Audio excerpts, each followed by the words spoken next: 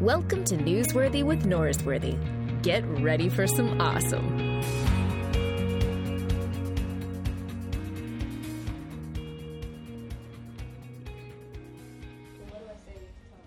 Okay. Say welcome to the show, Sally Gary. Okay, ready? Yeah, go. Welcome to the show, Sally Gary. There it was, my wife's on the podcast. Second time ever. Thanks, Lindsay. Bye.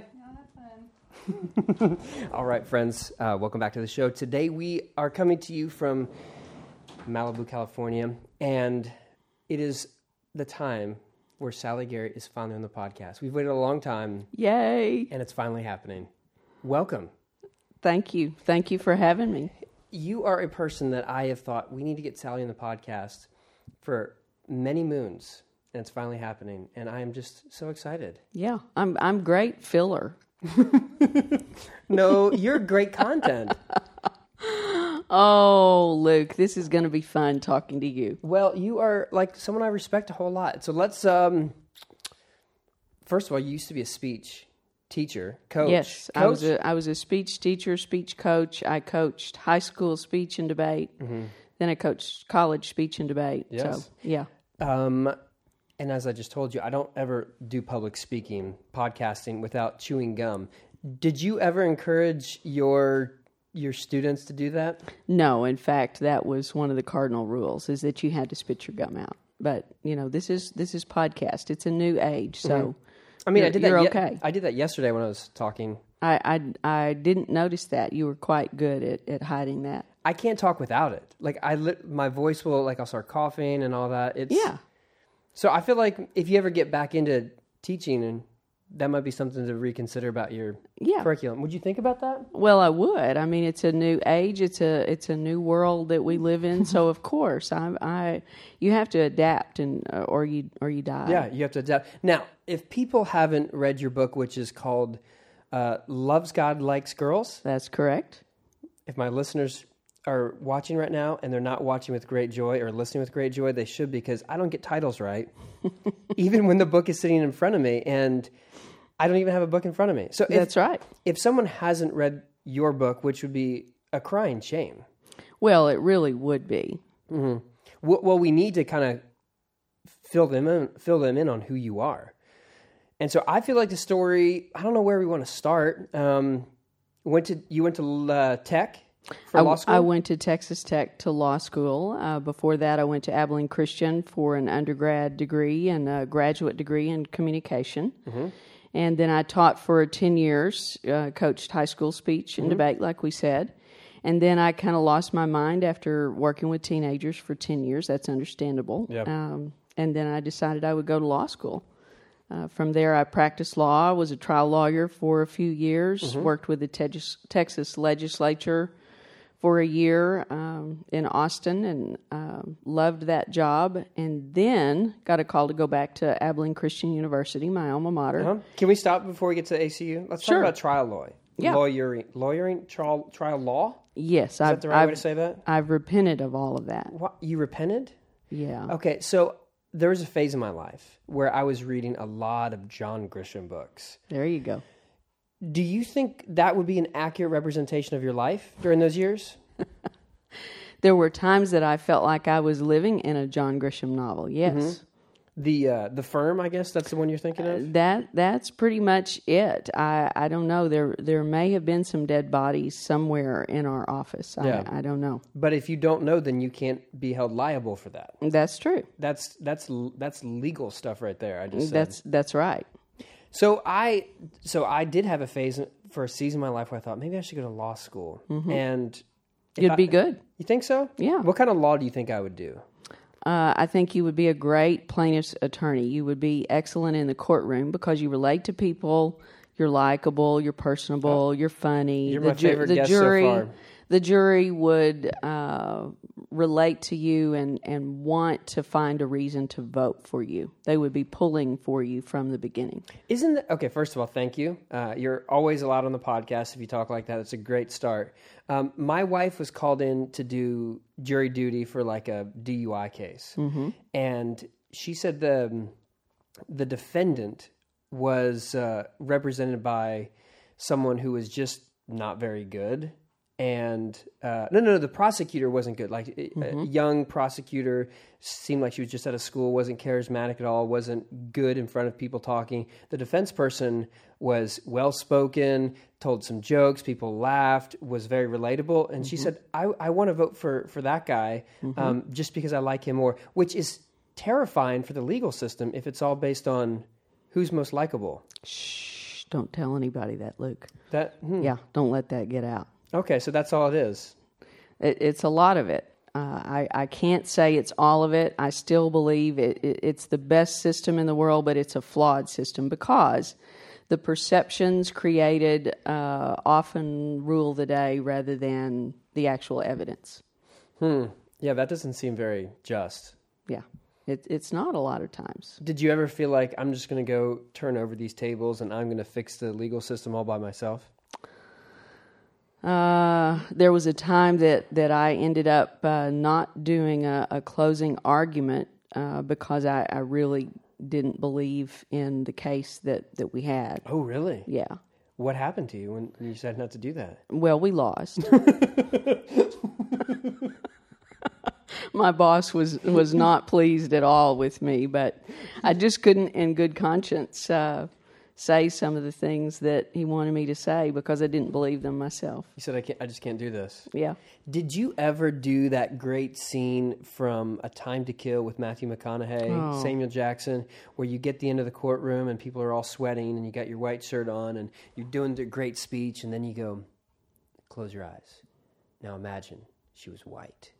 Did you ever say that in one of your closing arguments? Now imagine she's white.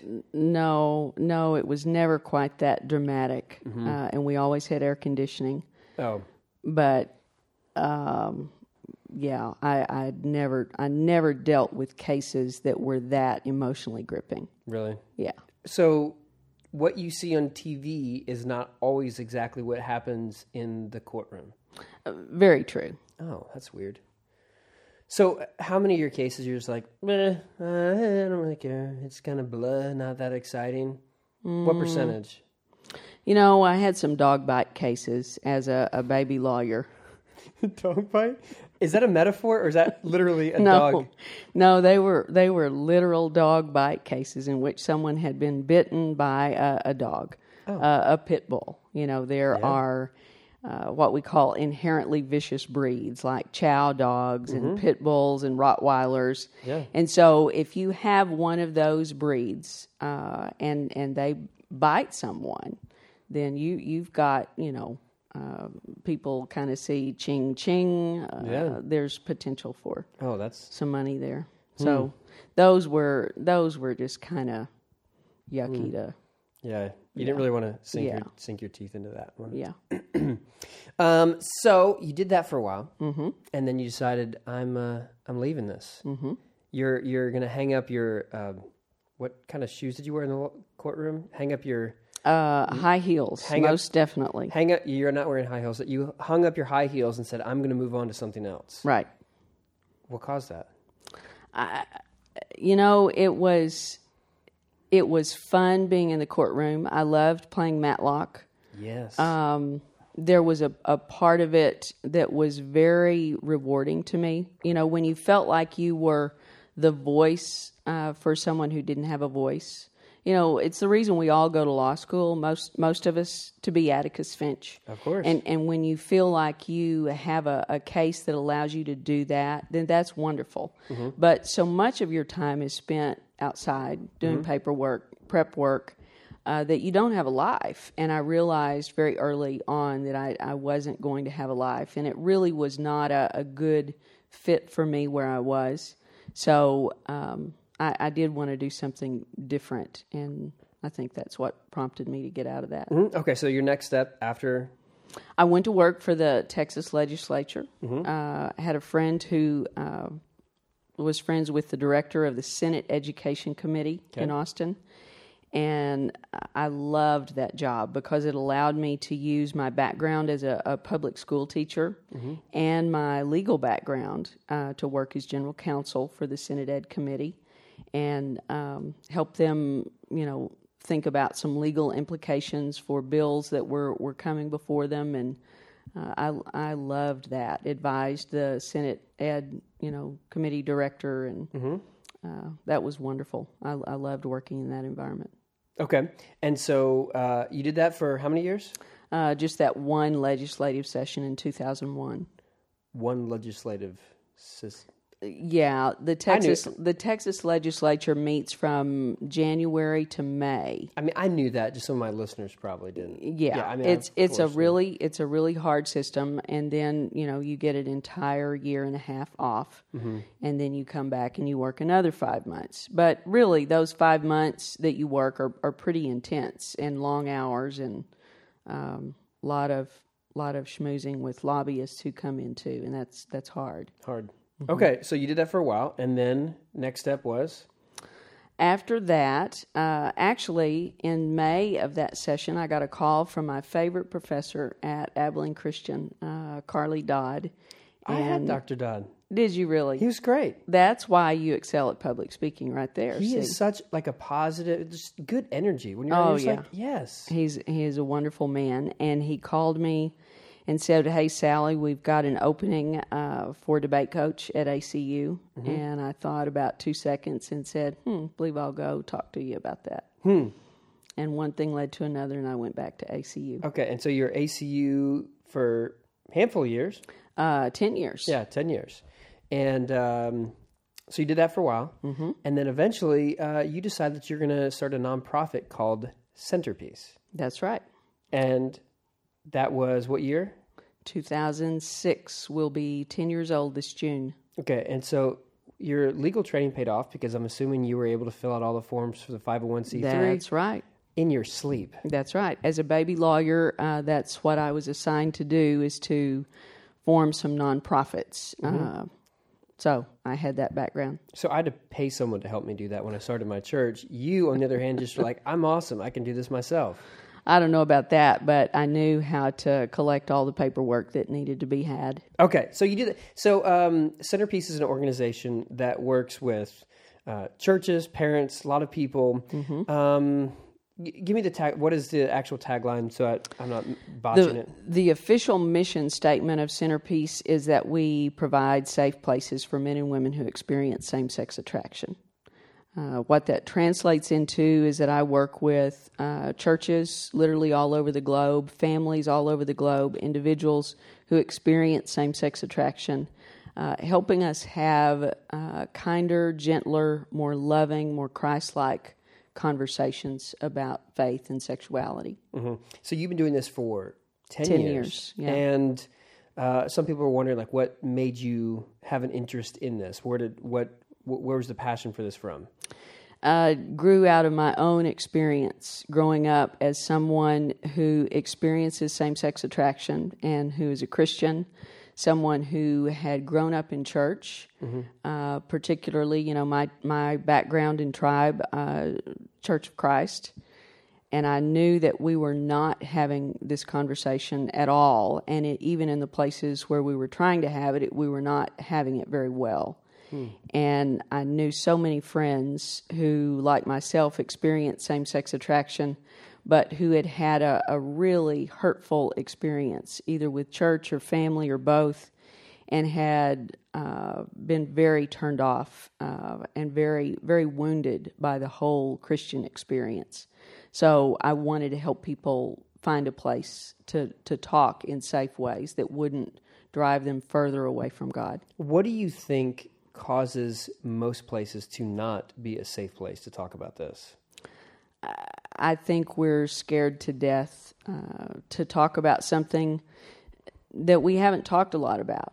I think we're fearful of the things that we don't understand, and we don't understand because we're fearful, and so it's this vicious cycle. And at the very worst, that fear turns into isolation, and at its very worst turns into hatred and violence, and we've seen too much of that. Okay, so if people have fear, what is the fear of? Like, what is the big fear that causes all this negativity to happen? That's a great question. Thank you. And I ask that question a lot too. What are we afraid of?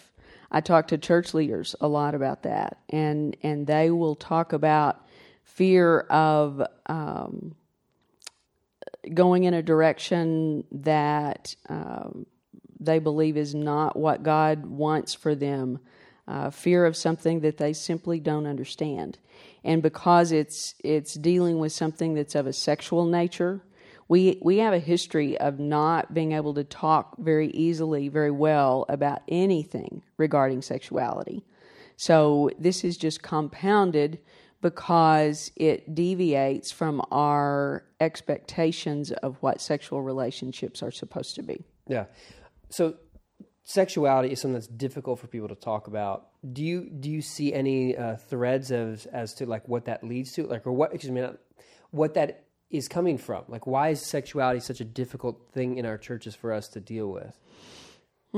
Probably just a long history, centuries, Victorian ideas of sex being something that was dirty and degrading and that you didn't talk about in polite company, and especially not in Christian company, which is totally antithetical to what God wants for us. I mean, God created us to be sexual beings. Yeah. And so church ought to be the very place that we have those conversations, especially with our kids. Yeah. But we've had centuries of not talking at all, and I think that's why we find ourselves where we are. Yeah.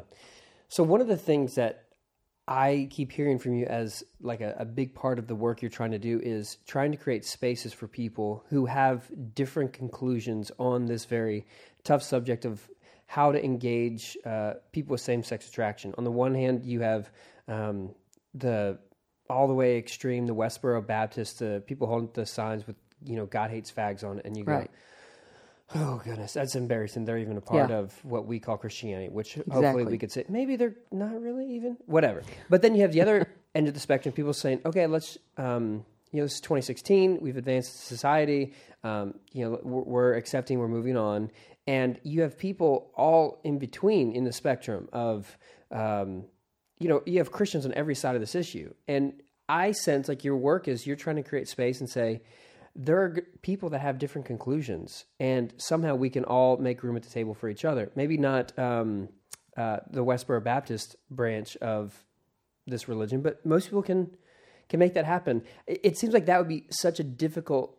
It would be such a difficult thing to accomplish because many people don't feel like they can engage with people who have different conclusions on this very tough subject. Am I fair to say that? Oh, yeah. That's a very good description of the whole spectrum of views.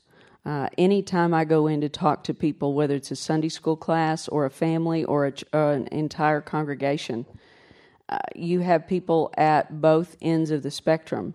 Usually, hopefully not the extreme Westboro Baptist view, but really and truly a wide variety of beliefs and understanding, misunderstanding, lots of misunderstanding of what it means to be gay, of what it means to be a gay Christian. And so it's really important for us to create a safe place to come together and realize that we can have different views, that we can reach different conclusions, but that doesn't separate us as the body of believers. Why do you think people see this as like a zero-sum game? Like there's only one option that's right, and if you don't have this, then we can't be in community with each other. Well, I think it goes back a long way, and this is just Sally's opinion, but I am hearing more and more of this opinion. Your good friend Jonathan Stormont and I talked. Friend of me. Oh, he's a friend, Luke. Jonathan's a good guy. Don't let that secret out. Jonathan and I talked at Highland in Abilene a few years ago about how we as Christians have not often realized that we too have allowed this infatuation with sexuality from our culture to infiltrate the church, that it has seeped into our Christian culture as well, such that we have idolized sexuality. And if you look at it from a Christian perspective, where is sexuality allowed, permitted, encouraged? Well, that's in the confines of marriage, and marriage between a man and a woman. So we have come to idolize those places in which sexuality is permitted, albeit marriage, family, children. We tend to put those on a pedestal, and anything that deviates from that certainly has to be the absolute worst possible thing that can happen. Any picture that doesn't look like that of sexual expression, it's a mix of all of that, I think, but that's just Sally's opinion. Now, that kind of reminds me of the rhetoric of, maintaining the sanctity of marriage, because the language is that if there is a practicing gay couple in a monogamous, faithful relationship, that would impair the ability for a heterosexual couple to have a sanctified marriage, as though that is an affront on their own marriage. And that in light of my experience, it doesn't make a whole lot of sense. It doesn't have to be either or. Yeah, it seems that there are a lot of things that are hurting the sanctity of marriage. And what is the percentage, before I finish this, of American lesbian, gay, practicing people? Like, what are we talking? Like, is it 1%, 3%, something like that? And I would ask you to clarify what you mean by practicing. Oh my goodness, I don't know. Like how? Okay, the LGBTQ. I have community. friends who would tell you that they don't need to practice; they're very good. Oh goodness, yes. Well, I would say I'm a practicing heterosexual. I don't know what the word. Okay, it wasn't the right word. Okay, counselor. Okay, the LGBTQ community. What percentage of the population are we talking here? You know, that's a great question, and I don't know that we would ever know the answer to that. Over under 5%. Ballpark. I really and truly have no idea. Okay. Because many. Okay, I'm just trying to. It's a small percentage. Percentage. Okay. Because you're not going to have people who would even report. You got people. Okay. Yeah. Which I guess speaks to the importance of what you're doing, because there are people who can't even. Yeah. Okay. What I was trying to say is there's a small percentage of people in that group compared to the heterosexual community. Sure. And so, there are plenty of things that are hurting the sanctity of marriage, and we could talk about a lot of those as well. But so let's follow this rabbit trail. The people, there are many people who don't even feel like they can discuss their sexual orientation, right? Which speaks to the fact that what you're doing is so valuable. Yeah. And one of the most formative experiences in my life was I had a friend who's open now, and I don't think it's disrespectful to speak even in ambiguities about this person's story, but he told maybe one person before he told me that he was gay. And so I was with him during the time in which he was trying to process what to do and trying to figure out what's next? Should I pray away the gay? Should I, just straighten up? Should I find a girl and just make out with her, and that's going to, get rid of the gay? Yeah. And I said that tongue in cheek, because obviously that wasn't his experience. And as someone who grew up with the idea that it's okay to say something that's stupid and say, well, that's just gay. Mm-hmm. And to have sort of like this homophobic attitude where, like, I'm not beating someone up who's gay, but you can use gay as a derogatory term, which I believe is homophobic. Exactly. Yeah. And that's something I learned through my friendship with this person. Right. But the process of him dealing with this was something that was so eye-opening for me. And you're shaking your head because I'm assuming that's the experience of other people who finally get to know someone who is same-sex attracted, and they all of a sudden go, oh my goodness, all these stereotypes are just out the window. It becomes real at that point. It becomes the person sitting right in front of you. It's the person that you love, that you've known all your life. It's the child in your Sunday school class. It's the person down the street. It's your niece. It's your nephew. It's your son. It's your daughter. Yeah. And all of a sudden, all bets are off. Your world is turned upside down, and everything you've thought to be true, suddenly you realize is not necessarily true, because this is someone's real life experience. It's not just an issue for us to debate and have opinions on. It's someone's real life. And we realize that a lot of the myths that we have believed about homosexuality are just that. They are myths. And that gets back to the fear that drives a lot of the conversation and the misunderstandings that just perpetuate this chasm and widen this chasm, especially between Christians and anyone who experiences same-sex attraction or who identifies as part of the LGBT community. Yeah. So how are you able to continually push through on something which seems like it's working in the church, trying to get people to be more welcoming to a group that doesn't always feel welcome?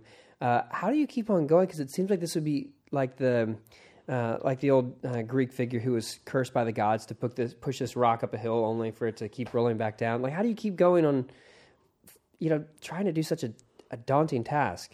It's definitely about rocks. You've read Nehemiah. We're moving rocks. And that's a slow, tedious, laborious task at times. But I get to talk with families, real families who are hurting.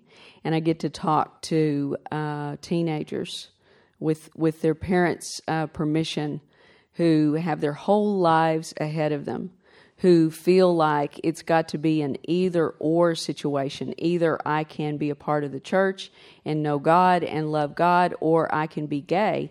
And to help a 14-year-old kid who's asking that question to realize, oh, honey, God loves you right where you are. There is nothing that you can do or think or feel or say that's going to separate you from God's love. To help that kid know that he has community, a faith community that's going to love and surround him and walk with him in the midst of this, and help discover answers for his life, that makes moving those rocks all the more worth it. Okay, so if you're using the metaphor of moving rocks, so eventually you get all the rocks from the wrong side to the right side, and the rocks finally get there. What does that mean? Like, when it finally, let's say you accomplish what you set out to do in Centerpiece, and you can finally say, I can retire. I'm going to now go and sue tobacco companies and make billions of dollars. And, been there, done that. Okay. What would be what would be your ideal goal? Like, that you look back 20 years from now and go, this is what I wanted to do, and I've accomplished it.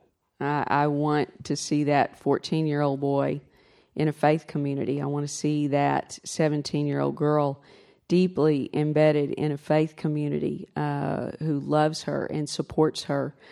Whatever she may end up believing, deciding for her life in regard to her sexuality, I want her to be deeply connected to the body of believers, so that as a faith community we can discern together what does this need to look like for me as a follower of Christ who experiences same-sex attraction. If I don't get to decide that in the camp, and I'm forced to decide that outside the camp, then I don't have God in my life at all. And so in 20 years' time, I pray that I do work myself out of a job, and that we no longer need some niche ministry where everybody can send the person who comes to them and says, I experience same-sex attraction. You didn't send your friend away. You walked alongside your friend, and 10-1, you're still connected to that friend. And that's what we as the body of Christ need to come to. So if that happens so that churches become a safe place, and you don't need to send anybody to me, to the people that work with Centerpiece, then we will have accomplished something. And I believe God is opening doors for that to really happen. What do you say to the person who feels like there's a tension between standing up for truth and standing up for, say, someone they love or they care about. Maybe it's their kid, or maybe it's, someone who comes to their church and they want to help them out, and they want to help them out by being a friend to them. What if they feel like there's a dichotomy between those two things of standing up for the person and standing up for truth? How do you help them, navigate that tension or that dualistic thinking? That's a real tension. And I think that's when we first get down on our knees and ask God what that needs to look like. I believe we are first called to love wherever people are. If it's a parent with a child who is living something out that doesn't go along with what the parent wanted for them. Maybe they're in a gay marriage, gay relationship, and you've got parents. We talk with parents every day who may balk at that, who may believe that if they love and are welcoming of their son or daughter and their wife, husband of the same sex, that they would be somehow compromising their beliefs. We're called to love first. The prodigal's father gave him his inheritance and sent him off, but he never, ever left the place of expecting his return home. And while that's not an apt analogy in many ways, I love that verse at the end there in Luke 15 of the story, or midway through the whole story, where he says, "But while he was still a long way off, the father ran out to meet him." That tells me my response to someone with whom I might not agree. I am still called to love and receive. I think that's what we see Jesus doing countless times, of being with people whose lives didn't look at all like what we wanted them to look like, but he didn't turn them away. He loved them right where they are. People say, well, yeah, but he told them to go and sin no more. Out of first building relationship with that person, out of first responding, the woman who was caught in adultery, to whom he said that very statement, that was only after he stood up for her, only after he went against every religious tradition to say, who's without sin, cast the first stone. That's our model of love and acceptance. And so that's going to come first to me. I think the enemy's greatest tool is to make us believe that everything is black and white. And I think some of us have perhaps a greater capacity to deal in the gray, to live in the tension of that. But that's where faith and trusting God to help us live in that tension comes in, because turning someone away, denying them that unconditional love is never going to have the power that love and inclusion and grace has to make a difference in that person's life. Yeah. I assume some people hear the world isn't just black and white, there's gray in it, and they don't feel comfortable with that at all. Yeah. Some of us are very comfortable with the idea that there's ambiguity, there's more complexity than maybe we even desire, but we know it exists. And some of us are fine to live in that. Some might hear that and say something of, well, you only think there's black, there's not. Some might say you only think there's a lot of gray because you're watering down what the real answer is, and that it is black and white, and I see it as black and white. So the only reason you don't have that same conclusion as me is because you don't read the Bible, or you don't trust in God's word enough, or something like that. You're shaking your head because that has happened to you. Sure. People are going to start to think that I'm just the person who's telling all these things to you at your conferences and events. That's not the case. I'm just asking these questions, which I'm assuming you've had asked you before. Oh, yeah. Lots of times. And, that's why it's important that we have these conversations, so that we can get to a better place of understanding. It doesn't mean that we're going to agree, but we have to be able to have these conversations. And we have to do that for our kids' sake, because the ways that we have not had these conversations and the ways that the conversations have been had with such venom and such hatefulness, such ugliness, is shaping not just our kids' views of sexuality, but more importantly, it's shaping their views of the church. It's shaping their views of God and whether or not they can trust in a loving God who is for them no matter what. Mm-hmm. You've told me stories of kids who came out to their parents and their parents said, I'm not talking to you anymore. And they just put up a shield and they basically shun their own kids. Yeah. What do you say to that parent who's done that? Or maybe some of my listeners are going, yeah, I know someone at my church who's done that to their kids. What do we do to help them not have such terribly unloving responses to their own kids? What do we do? The same thing we do for the prodigal. You love people right where they are. You know, it's really hard for me to say that I'm called to love the person who's carrying signs with Westboro Baptist. Yeah. But that's what I'm called to do. I'm called to love my enemies. Mm-hmm. And at that point in time, when you become so counter to what I believe is the gospel, that could denote you as my enemy, even though you believe in the same God I believe in and love him too. I'm called to love you, and I'm called to love the parent who says to their child, you're no longer my son. And you know, that happened to my friends when I was in college at a Christian university in the early 80s, but it's still happening today where students whose fathers are ministers turn them out, turn them away. If that's still happening today, we've got to talk about this. But I'm called to love the father who says to me, I'm emailing you because my son asked me to, and I'm only doing it because I told him that I would. I really don't care what you have to say. I already have my opinions on this. I'm called to love him. He's my brother in Christ. Mm. And there'll be a time when all of that is gone. But we've got to have these conversations so that no more children are turned out. Yeah. And in the interim, we are called to stand in as moms and dads and aunts and uncles. That's what being the body of Christ and being family is all about. Yeah.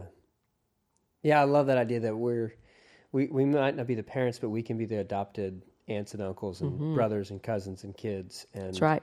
That's a beautiful ecclesiology, like where you have this beautiful sense of what the community of faith can be and should be. Yeah. I love it. So as you're describing what you do, I'm assuming sometimes you get the call where you're like, Sally, I want you to come talk to my kid. He's 16 and he says he's gay and I want you to fix him.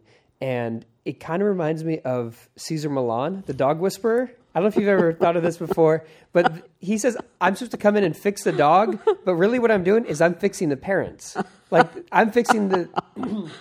And it seems like... Do you want to put that in your card? Oh, my goodness, that's funny. Yeah. Sally Gary. Yeah. The LGBTQ whisperer.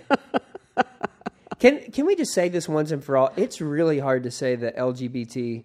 You're not saying Q when you say it. Do I have to say Q? Because we're leaving off a lot of other letters, the P and the A and the I. And Can we just get something that's a little easier to say? Yeah. I mean, well, I tend to just use the word gay as a catch-all. Can I do that? Yeah, that's fine with me if you do that. It's not offensive to me. Well, then if anyone's mad at me, because from now on I'm going to say the gay community. Okay, you can do that with me. I feel like some people are going to be judgy.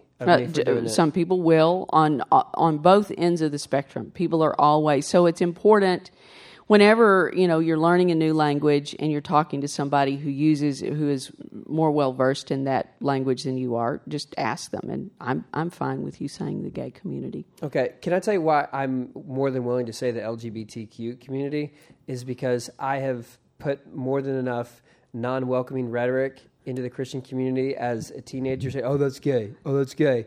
And if a small, unwieldy, awkward phrase has to take a few extra seconds of my life, I feel like I kind of owe it to the universe to do that.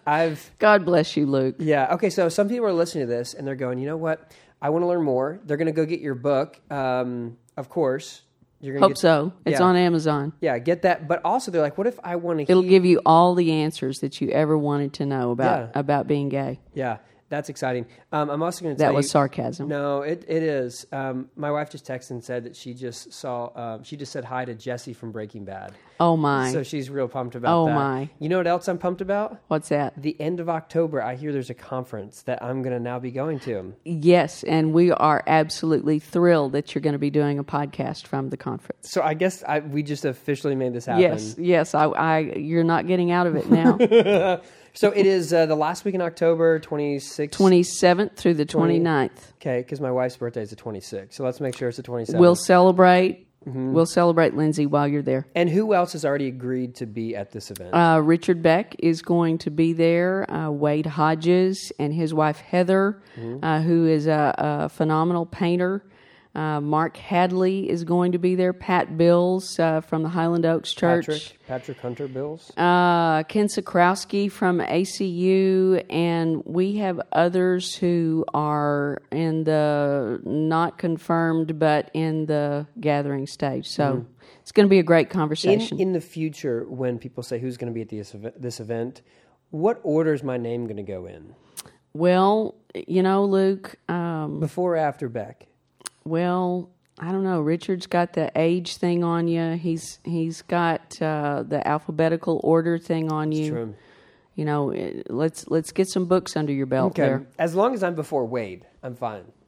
Well, oh, come on, Richard. Okay, fine. Wade, no, that's not good.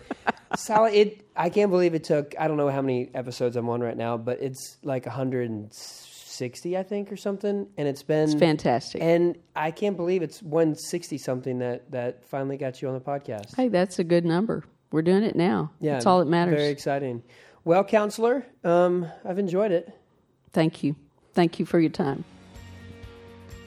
Thanks for checking out Newsworthy with Norsworthy. Make sure to subscribe to the podcast on iTunes. You are now adjourned.